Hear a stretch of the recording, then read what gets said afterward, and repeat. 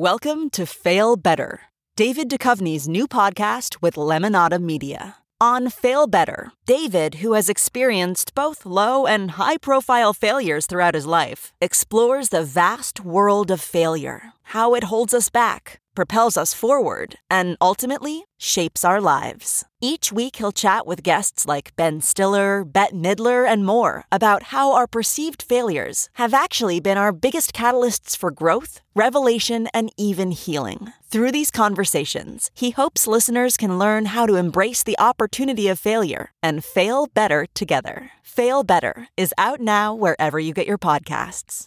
It's time for Justice Matters with former federal prosecutor and MSNBC analyst Glenn Kirshner.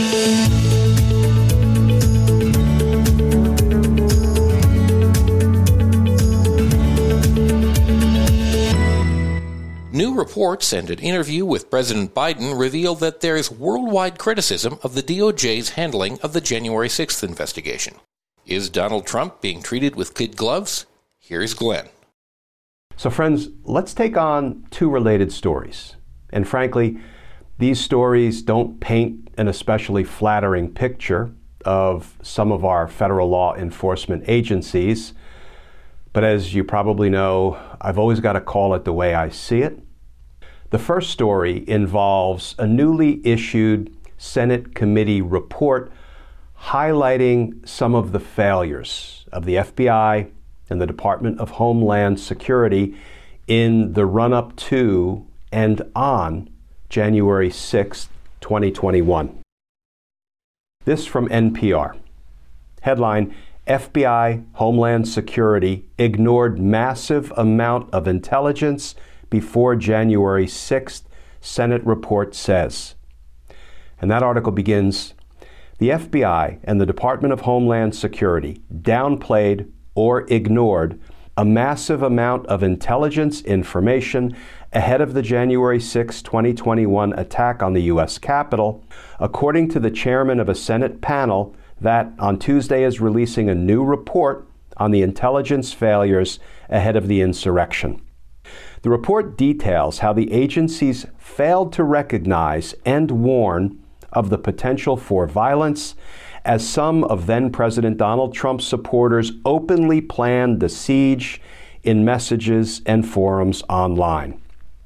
Among the multitude of intelligence that was overlooked was a December 2020 tip to the FBI that members of the far-right extremist group Proud Boys planned to be in Washington, D.C. for the certification of Joe Biden's victory, and their, quote, plan is to literally kill people, close quote, the report said.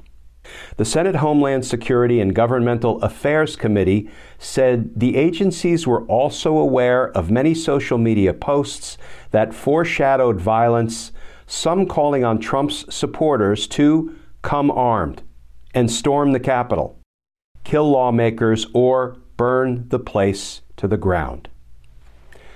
Now, Senator Gary Peters, the chairman of the Senate Homeland Security Committee, just appeared on MSNBC, and he discussed how the FBI and DHS missed, ignored, didn't take seriously posts like this one. This is not a rally, and it's no longer a protest. This is a final stand where we are drawing the red line at Capitol Hill. Don't be surprised if we take the Capitol building. And Senator Peters went on to say the following.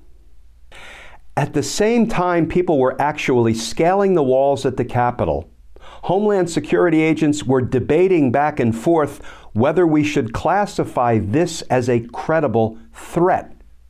It's unbelievable. And friends, we have to couple that with the recent reporting from the Washington Post. FBI resisted opening probe into Trump's role in January 6 for more than 1 year. And then, friends, to cap it all off, President Biden just sat for an interview with Nicole Wallace, and listen to this unsurprising but still deeply troubling exchange. Nicole Wallace, Let me ask you about an institution that we spend a lot of time covering here, and that's the Justice Department. The Washington Post recently reported it took the Justice Department seeing Cassidy Hutchinson's public testimony, which was a year ago yesterday, to really focus on Trump and his innermost circle's role in the January 6th coup plot. You have awarded medals to Harry Dunn and Officer Fanone and others. Do they deserve to know why it took the Justice Department a year to open an investigation into the person that incited the insurrection? President Biden, look, I made a commitment that I would not in any way interfere with the Justice Department, who they prosecuted, if they prosecuted, how they proceed. I have not spoken once, not one single time with the Attorney General on any specific case, not once. But I do talk to him about law enforcement and all those other things. Question from Nicole Wallace. But when you talk about strengthening democracies at home and abroad, do other Democratic leaders want to know why the foot soldiers of the insurrection have been charged and prosecuted, but not the leader? President Biden's answer, well, the answer is yes. So friends, those world leaders saw the same evidence we all saw. Leaders of democracies around the world are asking President Biden, why? Why has the person who incited the insurrection not been held accountable?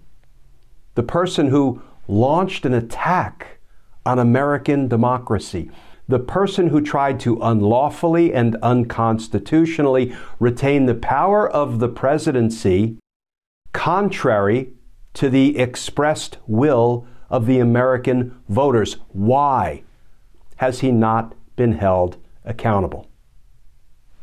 2.5 years later. You know, it's a question we continue to ask ourselves every day.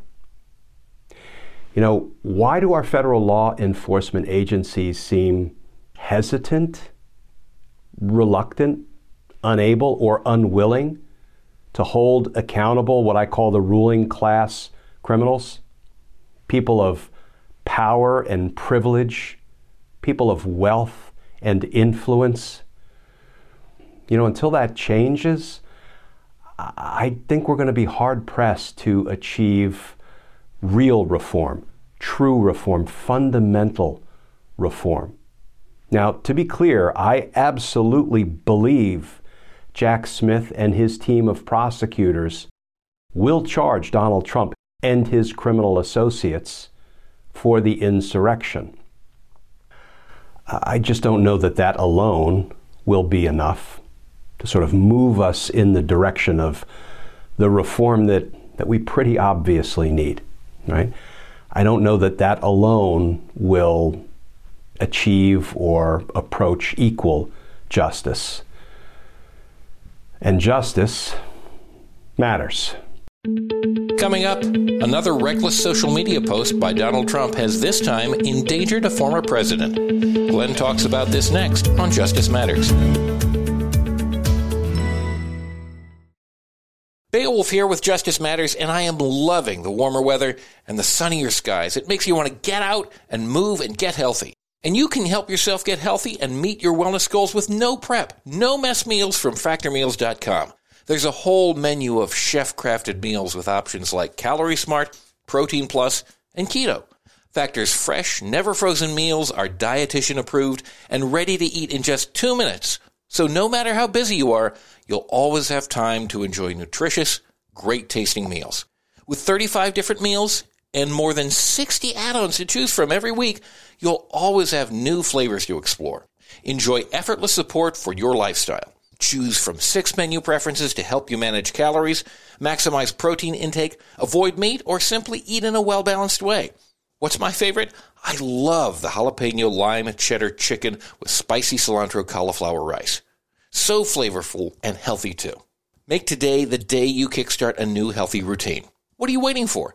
Head to factormeals.com/Glenn50 and use code Glenn50 to get 50% off your first box plus 20% off your next month. That's Glenn50 at factormeals.com/GLENN50 to get 50% off your first box plus 20% off your next month while your subscription is active. Factormeals.com/Glenn50. Go there. The comfort of your favorite seat is now your comfy car selling command center, thanks to Carvana. It doesn't get any better than this. Your favorite seat's the best spot in the house. Make it even better by entering your license plate or VIN and getting a real offer in minutes. There really is no place like home. And speaking of home, Carvana will pick up your car from yours after you finalize your offer. Visit Carvana.com or download the app and sell your car from your comfy place.